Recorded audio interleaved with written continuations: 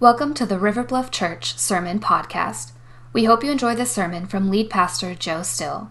And for more information about us, please visit riverbluff.org. I'm going to ask you, if you would, to grab your Bibles.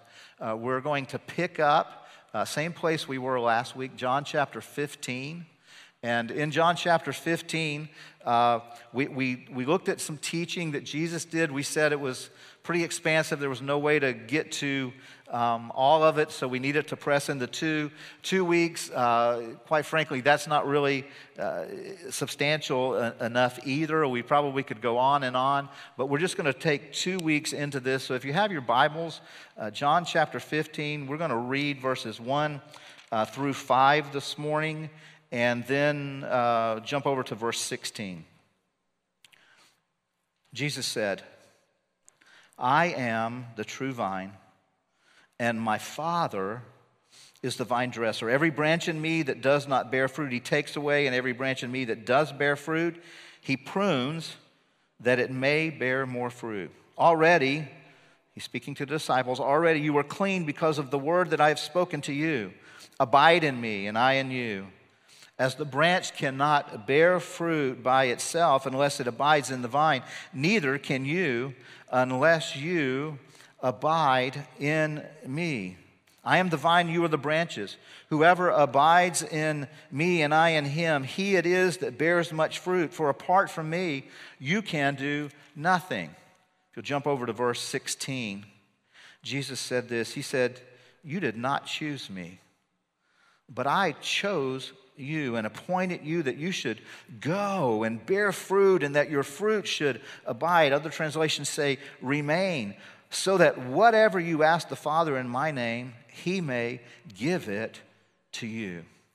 This is the word of the Lord. Now, here Jesus is teaching his disciples many things about how life change comes, how personal transformation occurs. We often call it spiritual growth around here. And last week, we said that Jesus really clearly showed us in this passage that there are two ways that comes about. That one of those ways is the work that the Father does as the vine dresser to produce growth in us. The other is our part, our assignment, the role that we play in this movement of growth. And we spent all of last week kind of unpacking our part, which Jesus tells us is we've got to abide in him.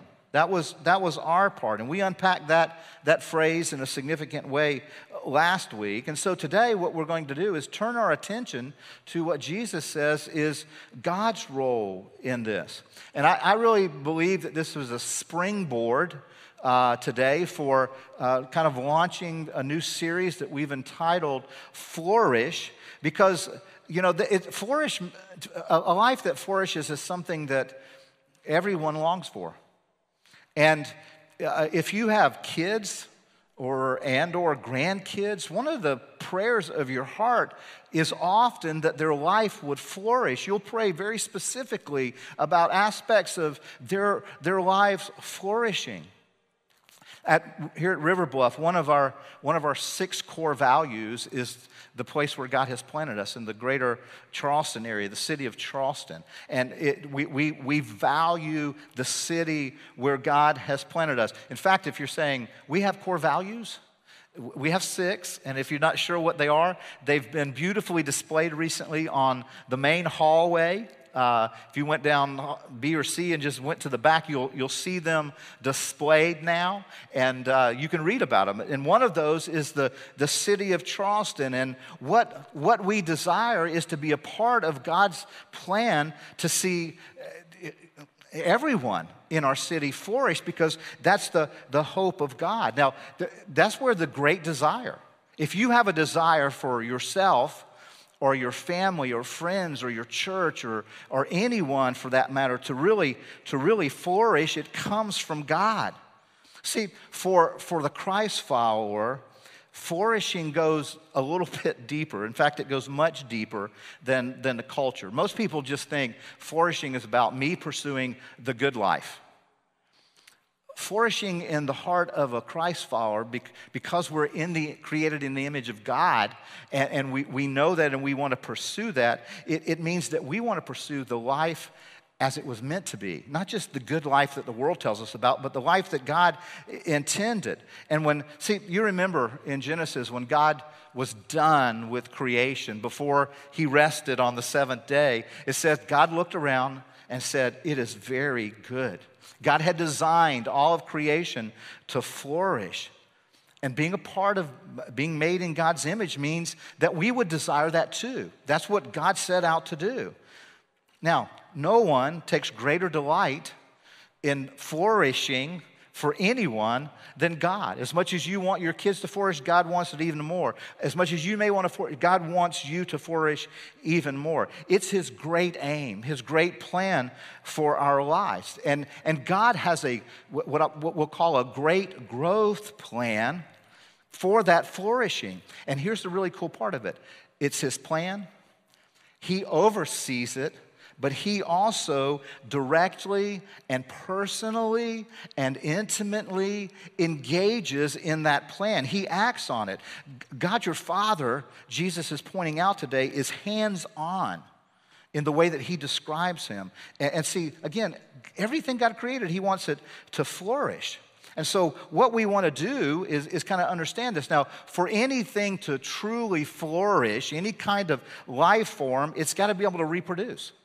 It's got to bear fruit. All healthy living things reproduce. They bear fruit of some kind. And Jesus says that's not only true for plants, it's true for human beings. In order for us to flourish, we've got to bear fruit. And not just in the physical realm, but also that we might bear fruit spiritually in our lives. And that it wouldn't just be any kind of fruit, it would be the kind of fruit that could remain.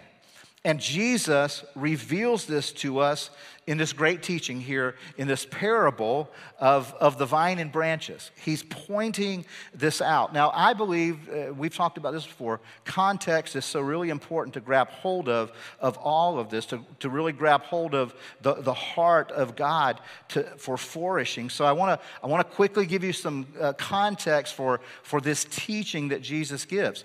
Many of you know that John chapters 13 through 17 are John's record of what happened, the events of what happened the night before Jesus was crucified.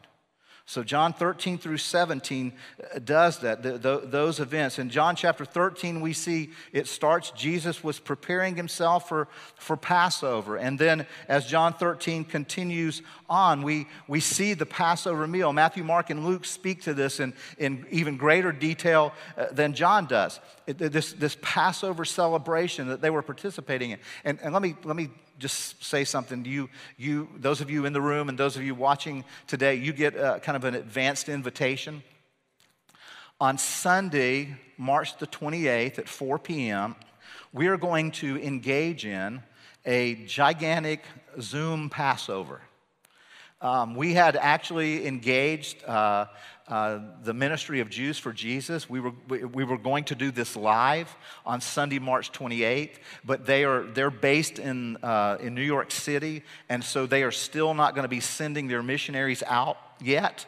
But we've worked it out with the missionary that was being assigned to us to do a massive Zoom meeting, and for you in your homes to be able to celebrate and engage in an actual Passover taster. And it will be interactive. We will send you in advance the elements that you are going to need for your household, your family, you to engage actively in Passover. They call it Christ in the Passover because it's going to point to Jesus. And we're doing this because we want to have this full experience of what the Lord's Passion Week was like, so that we experience the joy of Resurrection Sunday with even a greater fullness than we've ever had before. So they're in this Passover meal, and in verses 4 through 5 of John 13, Jesus gets up from the meal, John tells us, and he washes the disciples' feet, something that they had not had happen before. In verse 21, Jesus predicts that he's going to be betrayed. In verse 30, 30, Judas sets out to actually go engage in that betrayal. We get to John chapter 14, and Jesus is noticing that his disciples have grown very fearful, probably deer in the headlights look from some of the things he said that were about to happen. And so Jesus speaks these words in John chapter 14, verse 1. It's not going to come up on the screen. You can write it down and look at it later. Jesus says this, "Let not your hearts be troubled. You believe in God, believe also in me." Don't be troubled. Jesus begins to, in chapter 14, to comfort his disciples.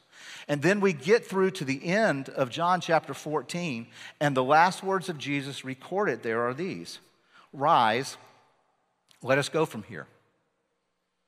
And so we assume that that's what took place, that Jesus and the disciples left that upper room where they were gathered for the Passover meal and began a journey that we know by the time we get to John 17 ends at the Garden of Gethsemane.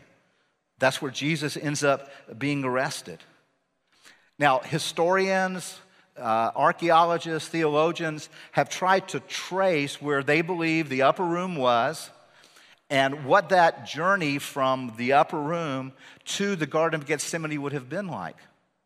And they tell us that that journey would have taken them past the temple. And most of you know that Passover is always on the full moon in that month. So the temple would have been illuminated, if it wasn't, a cloudy night, would have been illuminated by the full moon. And one of the things that the disciples walking by would have seen is this giant image of a vine, with a cluster of grapes on the building of the Holy of Holies, on the door there. That was embossed there, if you would. And people who went to worship in the temple would have seen that. Not only that, as they were passing by houses along the way, they would have seen grapevines growing. If they had done what this tract tells us, they would have passed through the Kidron Valley, where it is known that there were some grapevines growing, and all the way into the Garden of Gethsemane. Now, this repetition of vines that they would have seen is perfectly placed for Jesus to do what Jesus always does. If you follow his teaching, it seems like Jesus always teaches out of what's right in front of him, out of what real life experience people were having in that moment. And so Jesus, I think, as they're walking by the temple and by these grapevines, just simply says these incredible, incredible words. And we see this in John 15, verse 1. Jesus says, "I am the true vine." I believe that those words were to point out a great contrast. See, in Israel that day, the Jews had begun to see themselves as this incredible vine, this vine of God. And it was even on some of their coins. It was a national emblem. And it had become to be associated with Jewish worship. And that had kind of become more about religion than about God. And I think Jesus is saying there is a distinction between this vine that you see there and me. I am the true vine. This nationalism had grown to, it was more about their nation than it was about their relationship with God. And Jesus is saying, I'm the true vine. I'm not what's going on. The politicizing of God, it's not about that.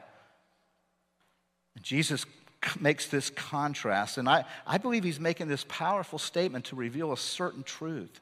And it's simply this: Jesus reveals his distinct difference from religion. Jesus is distinctly different from those who try to pursue God through religious means, and he's setting himself apart, contrasting that. Now, when the Old Testament speaks, because it does, the Old Testament speaks much of this imagery of the vine and the nation of Israel. Isaiah chapter 5, verse 7 says this: "For the vineyard of the Lord of hosts is the house of Israel." In Jeremiah chapter 2, verse 21, God's word says this. He says, "Yet I planted you a choice vine, wholly of pure seed. How then have you turned degenerate and become a wild vine?" Most often in the scriptures, In the Old Testament especially, among the prophets, when you see them comparing the nation of Israel to a vine, there is this chastisement of God that comes along with it. This chastising word. In Hosea chapter 10, verse 1, it says, Israel is a luxuriant vine that yields its fruit. It goes on, however, to chastise them from having walked into idolatry, to walk away from God. The psalmist in Psalm 80, verses 8 and 9, he speaks about the great work of God as this gardener, this planter who sought to care for the nation of Israel, but they departed from God. So when Jesus says, I am the true vine, he's saying to his followers who lived in this culture that believed that they were saved because they were part of a nation, because they were born with Jewish blood. And Jesus is saying, I'm the true vine. I'm not all of this religious pursuit. I've come to give you life and blessing and the flourishing that God intended. See, Jesus knew that most of the Jews believed that they had salvation in God just because they were born with Jewish blood. And Jesus is saying that's not true. Many of you remember that in the Gospel of John, one of the Pharisees came to Jesus, and Jesus said, it's not by physical birth that you have salvation. You got to be born again. You have to have this experience where you become grafted into the true vine. And friends, that's still true today. So many people think that because their mama is a devoted Christian or their grandfather was a devoted Jesus follower, that somehow they were born a Christian. Nobody has ever been born a Christian but Christ himself. Nobody. None of us have ever been born that way, if you would. And Jesus is trying to point that he's the only true vine. And then Jesus continues on in verse 1. He says, here's the truth about me. I'm the true vine, and my Father, he's the vine dresser. Now, this leads to the second point that I think Jesus is trying to reveal to us to help us to get, and it's this, is that Father God has a very distinct role in our flourishing. It's very distinct. It's very active. You know, we've already said that nobody cares more about your flourishing, about our flourishing than God. Some of you may remember Jeremiah chapter 29. There's a great verse in there, verse 11. Many of you have memorized it. It says, for I know the plans I have for you, says the Lord. And then it goes on to talk about elements of what it would look like to flourish, plans for a future and a hope. Well, that verse is part of the bigger chapter, chapter 29, and in that chapter it's written to God's people who were in a place they didn't want to be. In a time they didn't want to be. They were being held captive. They had been captured from their homeland and taken into Babylon, and they were living as exiles there, and they desperately wanted out. But God said, I want to show you how to flourish even in a hostile environment. You know, maybe, just maybe, we need to spend some time reading reflectively in Jeremiah 29 these days, to see what it looks like for those of us who are in Christ to know how to live in a hostile environment. Because here's the truth. If you are part of the true vine, if you're in Christ, the Bible says your citizenship is not here. Your citizenship is in heaven.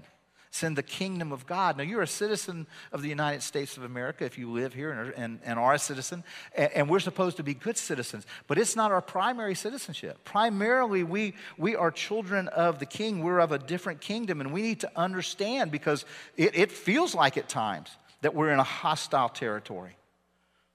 Psalm chapter 92, verses 12 and following say this: the righteous flourish, they are planted in the house of the Lord, they flourish in the courts of God.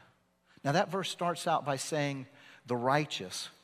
Friends, remember, never forget, the only thing that can make anyone righteous is Jesus. You and I, the Bible says, our own personal individual righteousness in the sight of God is wretched. It's filthy in the sight of, it's not even righteousness in the sight of God. And so when it talks about the righteous, The only way that righteousness could be seen on us is if we have the righteousness of Christ. And the Bible tells us that God took care of that. That when Jesus hung on the cross, that there was this transfer that took place. That God took our filthy, dirty unrighteousness and put it all on Jesus. And then he took the righteousness of Christ, and for anybody who would put their trust in him, they could be clothed in that righteousness. And that would be all that God sees when he looks at us, is the righteousness of Jesus, the only true source of life. Now, friends, you know this. You feel it experientially right now.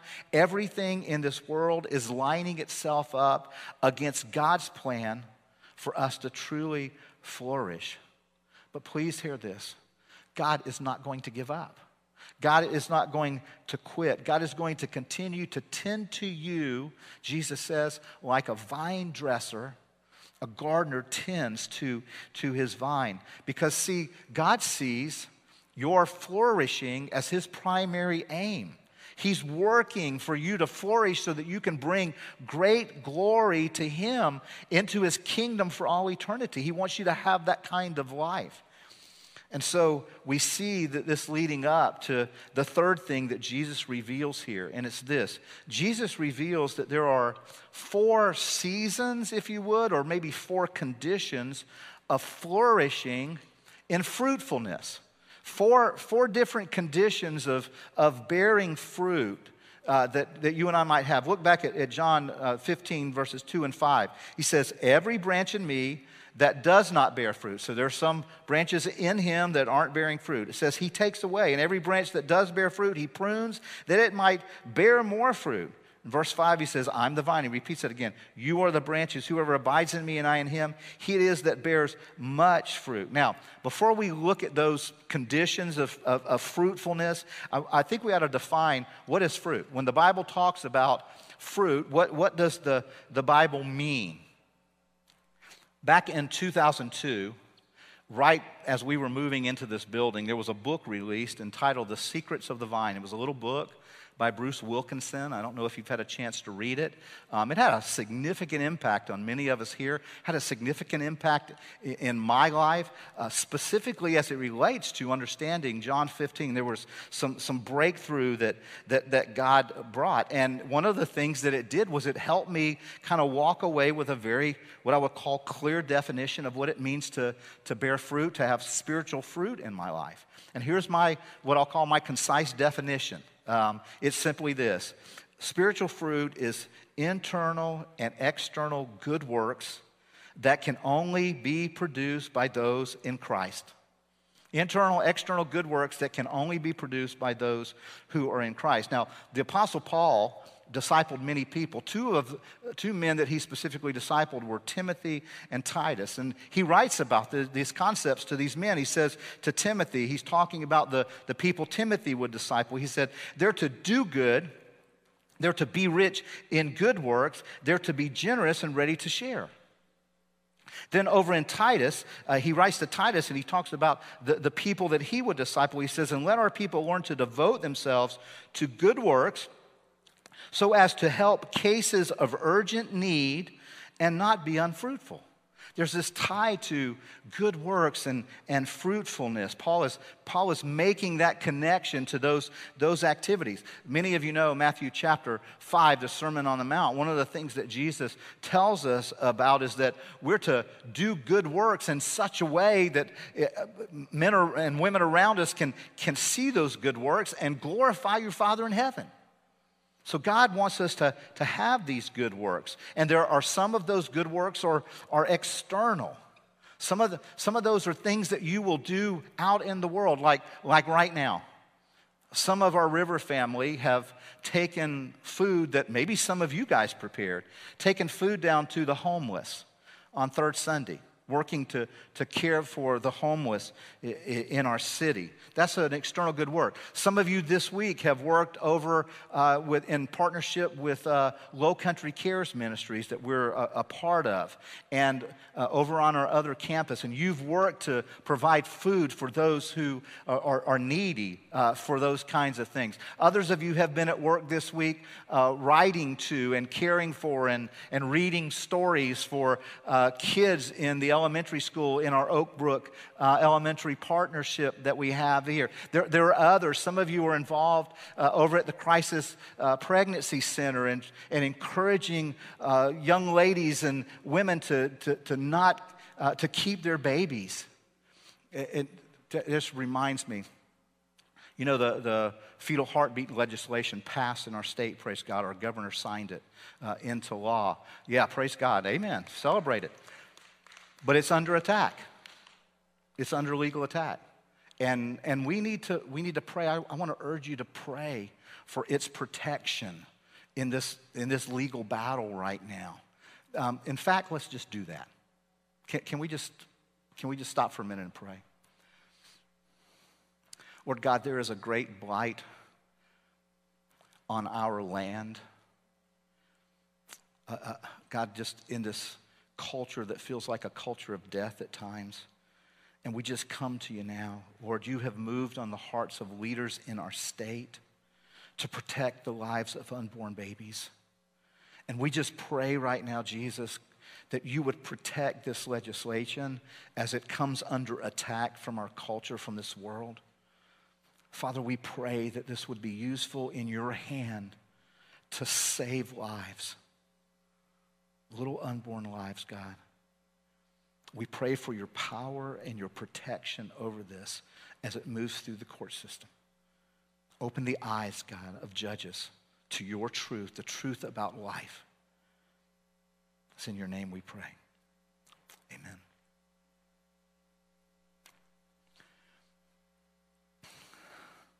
All of these things that you engage in, those are external work. Praying like we just prayed, praying like you pray for others, that's an external work. Now here's the cool thing about prayer. Prayer is also an internal work. Prayer is one of the things that many of you have probably heard the phrase before, prayer changes things. Do you know what prayer changes the most? The person praying. The person that's before the Lord. We're the ones that get mostly changed by prayer. There's this external good works, but there are also internal good works. Paul writes to the church at Galatia about it. We looked at it last week, Galatians chapter 5. The Bible tells us that the fruit of the Spirit is love, joy, peace, patience, kindness, goodness, faithfulness, gentleness, self-control. There are other internal spiritual fruits, forgiveness. All kinds of internal spiritual fruits that the Scripture points out, these good works that are going on internally. And one of the reasons I believe that God is so invested in those internal good works is because he knows that they always result in external good works. There is no way that the fruit of the Spirit of love can grow in you. There's no way that you can grow in love and not grow to love like Jesus does, and where Jesus tells us that, we need to become the kinds of people who even love our enemies. We find ourselves loving our enemies. That's a fruit that is being born in us because of Jesus at work in us. And that's an internal fruit that leads to an external expression. And that's what Jesus told his followers that he had done. He had chosen them. And in verse 16, he said, I chose you and I appointed you that you should go and bear fruit. The Apostle Paul, this isn't in your notes, not going to come up. You may want to write it down, Colossians 1:10. Paul, writing about this, says that we need to seek to please the Lord in all respects, bearing fruit in every good work. There needs to be fruit in our good works. Now, I told you that Jesus points out these 4 conditions, these kind of 4 seasons of fruitfulness that we can be in. And I just want to run through them real quick. I'm just going to give you those 4 seasons. First of all, Jesus points out there's a no fruit season. And Jesus points out there is a some fruit season. And Jesus points out there is a more fruit season. And then Jesus points out that there can be a much fruit season.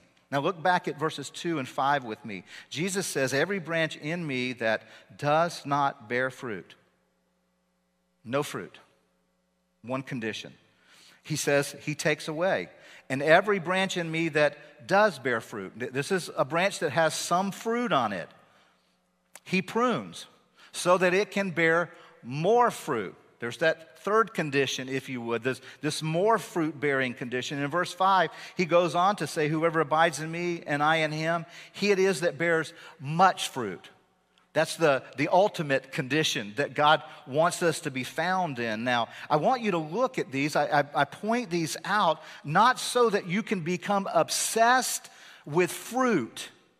You don't get fruity on me, okay? It's not so that you can, and it's definitely not so that you become a fruit inspector. There are a lot of people, a lot of Christians, that they spend much of their time trying to look at your fruit. We're not pointing that out for this reason. The reason that Jesus points these out, I believe, is to show us how God is at work no matter which condition you find yourself in. No matter which season of fruit bearing that you find yourself in, Jesus is going to point out the activity of God. And God is involved in this massive effort. You know, I think oftentimes we think it's that it's us that puts forth all the effort to produce fruit. I want to share with you something that it was a study done about corn. And about the only place in the world that you're going to get a study done about corn, of course, is Iowa. You know, the University of Iowa, the School of Agriculture, studied what does it take to yield 100 bushels of corn from an acre of land. And they said, now in addition to many hours of the farmers, you also need 4 million pounds of water. I don't know why they didn't do gallons, but they went with pounds. You need 6,800 pounds of oxygen. How they measured that, I don't know. You need 5,200 pounds of carbon, 160 pounds of nitrogen, 125 pounds of potassium, 75 pounds of yellow sulfur, and then other assorted elements. It says, in addition to these things, you need some rain and sunshine at just the right time. And then they go on to estimate that only 5% of the yield can be accredited to the work of the farmer. That's the only part of the yield. Now, you know, we've got to apply that, I think, to our own spiritual life. Sometimes we believe that we have to do all the work. But friends, Jesus is going to show us the work that God does. He is the one that wants to bring about our flourishing. He's the one that wants, you know, he's more interested in our fruitfulness than we are. And so he puts forth all of this great, incredible work to accomplish what only God can accomplish. And what we have to do is we have to live in that. And Jesus points out that what God does is predicated on what condition you currently find yourself in. Now, I want to dive into that in just a second, but I want to point out something, because there is a bit of a debate over some verses in this passage, and I struggled with this years ago. Again, Dr. Wilkinson helped me see things differently. So did Dr. Boyce help me see this differently, and it's this. In verse 2 and verse 6 of this passage of Scripture, there are two kind of branches that are talked about. In verse 2, we read, Jesus says, every branch in me that does not bear fruit, he takes away. And in verse 6, it says, Jesus says, if anyone does not abide in me, he's thrown away like a branch and withers, and the branches are gathered and thrown into the fire and burned. Now, I've heard this parable taught on, and people teach that verse 2 and verse 6 are the very same branches. Same branches. But when I read this, when I went back and was prompted by Dr. Wilkinson and Dr. Boyce to try to study the actual original languages of this, I'm convinced these are not the same kind of branches. They're not. Verse 2 branches, Jesus said, these are branches that are in me. It means in Christ. Verse 6 branches are not. He says, these are not branches that abide in me, that are not connected to life in me. And somebody says, well, what's the big deal? Well, here's the big deal. If If verse 2 branches and verse 6 branches are the same, then the ultimate result of verse 2 branches that supposedly are in Christ means that one day they're going to be thrown away, they'll wither, they'll be gathered, they'll be thrown into the fire, and they'll ultimately be burned, and that's being done by God. Friends, nowhere does the Scripture teach that. There is no way that verse 2 branches and verse 6 branches are the same kind of branches. They are different branches. Verse 2 branches are in Christ. There's this working in there. See, if you've ever trusted Christ, if you've ever been grafted into the true vine, you have Jesus' promise that God the Father is going to be at work in you. He's not going to give up on you. The outcome of verse 2 branches and verse 6 branches is going to be very, very different. And it's so interesting to me that this is taught sometimes out of the gospel. The Gospel of John is probably the most preeminent gospel that teaches the eternal security of the believer. If you're in Christ, Jesus said in John chapter 6, verse 39, and this is the will. It's not in your notes. You may want to write it down. John 6:39. And this is the will of God, that I should not lose even one of all those God the Father has given me, but I should raise them up on the last day. Jesus said, I'm not going to lose anyone who's been given to me. In John chapter 10, verse 27 through 29, Jesus said, my sheep listen, they know my voice, they follow me. And then he says, I give them eternal life. They will never perish. No one can snatch them away from me. He says, my Father has given them to me, and my Father's more powerful than anyone, and no one can take them away from the Father. See, when you're in Christ, you're that second verse 2 kind of branch. You're in Christ. And when you're in Christ, when you come to Christ, there is some internal fruit that happens immediately. Some of you may have seen our Who I Am in Christ cards. If you haven't, you probably need to get one. I think they're on the Welcome Center counter on the way out. But here's some of the fruit that you get the moment you come to Christ, some internal fruit. You become God's child. You're Christ's friend. That's a friendship internally. You're a member of Christ's body. You've been adopted as God's child. You're complete in Christ. That's a fruit that Jesus provides you. You can be assured that all things are going to work together for good. You were free from any condemning charges against you. You can be confident in the good work that God has begun, He's going to perfect. You're hidden with Christ in God. You're significant. You're the salt of the earth and the light of the world. You're a minister of reconciliation. You are Christ's workmanship. Those are true about you if you're in Christ. Those are internal good works that come. That's not going to be cut off. That's not going to wither. That's not going to be picked up by God and burned, because God values you and He's giving attention to the production of fruit in you. And I want us to look at what God does now. No matter which condition you find yourself in. I want to start back at verse 1. Jesus said, I'm the vine, and my Father is the vine dresser. And then verse 2, every branch in me that does not bear fruit, this is the no fruit branch, what does He do? It says, He takes away. And every branch that does bear fruit, He prunes, that it may bear more fruit. And then in verse 5, He says, I'm the vine and you are the branches. Jesus says, whoever abides in me and I in him, he it is that bears much fruit. There are three kinds of activities of God the Father that Jesus points out here. And so this is what the next thing that Jesus is revealing, I think, is Jesus reveals God's work in each season to bring more fruit. He reveals the work that God is doing in you and in me to produce more fruit in us. And I want you to look at these with me, if you would. Verse 2 says, every branch in me that does not bear fruit, He, speaking about God the vine dresser, He does what? What does He do? ESV says He takes away. The verb that's used there, the actual Greek word that's used there is the word airo. This is how it's translated throughout the whole of the New Testament. I looked it up in my Strong's Greek Hebrew dictionary, and it says this. That verb 32 times is translated take up.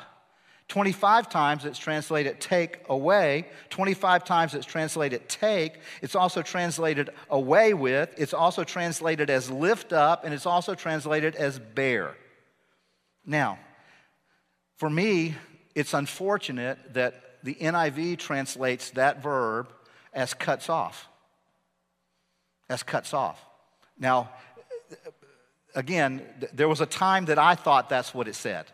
That was an understanding that I had. Dr. Wilkinson and Dr. James Montgomery Boyce helped me understand something different. And I want you to read what Dr. Boyce says in his commentary on this verse. He says this: I'm convinced that these translators that translate with cut off have missed the true meaning of the term in this instant. Undoubtedly, their translation has been made to conform to what they believe is coming in verse 6, which we've already said, those are two different kinds of vines. He says the translation is not that cut-off translation is not the best or even the most general meaning of the Greek word airo that lies behind it. He says the verse makes better sense and the sequence of verbs is better if the primary meaning of the word is taken. In that case, the sentence would read, every branch in me that does not bear fruit, he lifts up. That is, to keep it from trailing on the ground. It goes on to say this translation makes better sense of the passage in every way, and in addition, it's much better theology. What Dr. Boyce is saying is this is in keeping with the whole counsel of God, is understanding that when ESV says he takes away, it's not meaning that he's taking it away to burn it. It means he's taking it away out of something. He's lifting it up out of something. That's the primary best way to translate that verse. You know, if God was going to lop us off when we didn't bear fruit, okay, let me ask you this question. Since you became a Christian, has there ever been 5 minutes in your life when you weren't bearing fruit?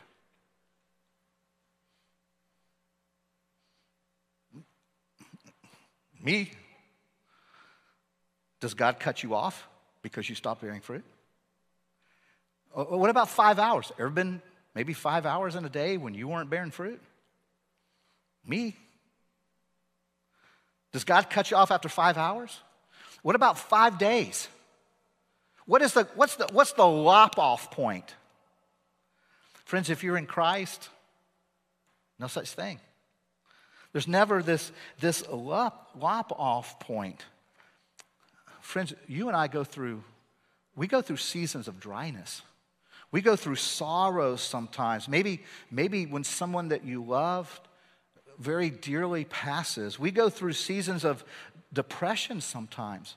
We go through bouts of overwhelming temptation at times. And most likely during those times, you're not really producing a whole lot of spiritual fruit. Sometimes you're just barely holding on to your faith. God does not lop you off. He's not that kind of father. What I think this passage is actually saying is that what God does is God takes you away from that. And he does it by lifting you up. And anytime you reach down and lift something up, you know what happens automatically? It comes closer to you. And that's what God does. When you're in a condition of not bearing fruit, I believe God does, he pulls you up out of that, bringing you closer to himself. If you're in sin, God's seeking to do that. If you're in sorrow, if you're in a season of unforgiveness, if you're in a season of great fear, God wants to take you away, draw you nearer to him so that he can do what he does next to produce some fruit in you, which John 15:2 says, every branch that does not bear fruit, he prunes. That's what God does. That's the next activity of God. After he takes you up, takes you away out of that, he draws you near to himself so he can see what needs to be pruned because God loves us. And so he wants to encourage us to bear more fruit. So God starts cutting away the stuff in us that's dead, the stuff that's dying in us, that's causing us to die on the vine. He starts cutting that away so that we can flourish. Sometimes he even cuts off some good fruit, some good stuff that's going on so that you can move to better. And then from better to best, because God has this plan, this vision of your life that's beautiful. It's flourishing. See, pruning doesn't just mean a type of surgery that removes the bad stuff. See, God's at work doing something bigger than just that. You know, the truth is, pruning hurts. The Bible's clear about that. In Hebrews chapter 12, the writer writes this. He says, "My son, do not regard lightly the discipline of the Lord, for the discipline of the Lord disciplines the one he loves." That's why God prunes us. That's why he disciplines us. You know, sometimes God just uses, you're reading God's word, and suddenly you're awakened to, oh my goodness, that's going on in me. God's pruning. Sometimes God brings a brother or a sister who's looking at something in your life, and they speak a word into you, and you go, oh my goodness, I got to deal with this. That's God pruning. He uses all kinds of methods, but the word here for pruning is not the kind of thing that just haphazardly is cutting things away. God is not like a holy weed whacker, you know, coming at you. He's coming in love. The same word here that's used for prune also gets translated as cleanses. So he's cleaning things up in you and me in order to correct us. Revelation chapter 3, Jesus himself speaks these words, verse 19, "I correct and discipline everyone I love." See, all of the removing activity of God is to increase the harvest, increase your capacity to flourish. You know, in spiritual terms, if God's work in removing in our spiritual lives, you know, it means to have bad habits stripped away. It means to have our priorities reordered. Our values may be changed. It may mean removing some people, friends in our lives that are not helping us flourish. And God is at work. And it hurts sometimes. I think if an actual grapevine could talk, when a vine dresser cut some things, I think it would say, ouch, that hurts. The Bible says it hurts, but there's a purpose. And I think the grapevine would eventually, on the other side, say, okay, I get it. I get why you did that, so I could bear more. Now, it's that movement from no fruit to some fruit, but God wants to bring you more fruit. And then he wants to bring you much fruit. In John 15:5, Jesus says this, "Whoever abides in me and I in him, he's the one that bears much fruit." Now, we talked pretty extensively last week about what it means to abide, what our role is in the abiding. Then God allows us, you know, to do that. But then Jesus says here, if you abide in me and I in him. Friends, that's a whole additional level of activity of God. Jesus is now abiding in you. He has set up space in your heart that is significant. And here's the way I want to describe it. It's experiential. You experience the peace of Jesus living in you. You experience the love of Jesus flowing out of you because it's in you. You start experiencing, oh my goodness, Jesus is alive in me. Now, many people live their Christian lives for a long period of time before they ever experience that. And that's what's being spoken of here. Jesus says, and when that moment happens, here's what happens. Fruit production goes crazy. It goes to this much fruit. It's a byproduct, and great glory comes to God. And here's a really cool thing. Jesus says it's the kind of spiritual fruit that lasts. And it actually goes with you into eternity. It's that fruit that could be external. Maybe when you share Christ with somebody, you tell somebody else about Jesus. That could be a fruit that remains and follows you into eternity. It could be breakthrough that comes when you finally get freedom from a habit or a hang-up that has been just keeping you down. It might be a restored relationship. Let me close with this last thought. And I want to use the Amplified translation of verse 6 because it does that. It amplifies the full kinds of meaning of the words here. John chapter 15, verse 16. Jesus said, "You have not chosen me, but I have chosen you. And I have appointed you." He explains it. "I have planted you, that you might go and bear fruit and keep on bearing, and that your fruit may be lasting. That is, it may remain, abide, so that, here's a condition here, this kind of fruit, so that whatever you ask the Father in my name, as presenting all that I am, he may give to you. And here's what I believe this is saying. Jesus is revealing that my fruit can have lasting value and powerful impact. It can have eternal lasting value and very powerful impact.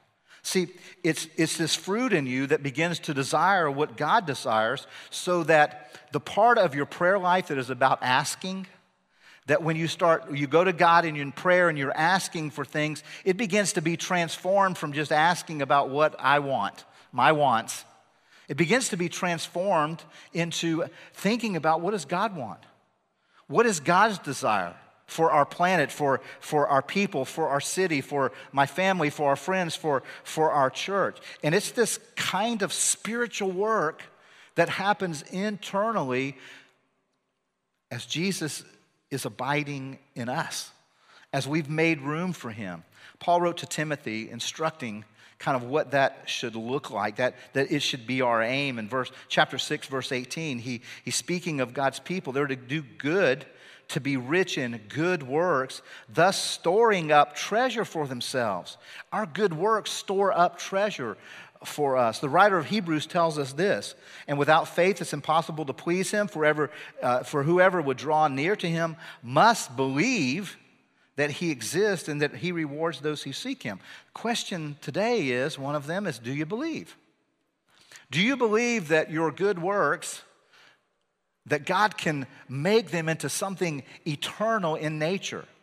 That they will have an eternal value, and they will also bring about your flourishing today. Do you believe that? Are you engaged in that?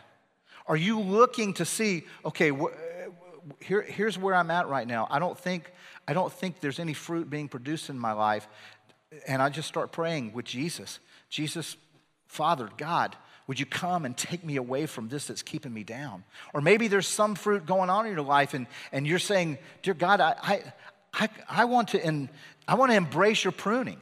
I want to receive that, because I want to move to that place where I recognize that I understand experientially. I feel, Jesus, you moving around in me. I feel you abiding in me. I experience that on a more regular basis, so that there can be even more flourishing. There could be a greater yield of productivity in the kingdom, so that, God, you could be glorified, that great glory might come to you. And so I just want to close with this question. What could you maybe do today, starting today, to make room? To make more room for Jesus to abide more fully in you. What is it that you could do? What prayers could you begin praying? What habits could you be engaging? What words could you be sharing with others to see Jesus experientially experience him abiding in you? And will you do that? Will you make room for him? Let's pray. Lord, we come at this moment. We come first, God, thanking you that you, oh God, that you were so intimate, so active, so hands-on in our lives, that you don't just leave it up to chance that our lives might flourish. You don't leave it up to our efforts primarily, but that you were intimately at every level working in us. And we just begin by saying, thank you, God. Thank you, God, that you have a more beautiful plan for our lives than we have. Thank you, God, that you will never cut us off. Thank you, God, that you are at work in us, around us, drawing us to your beautiful vision for our lives. God, we come.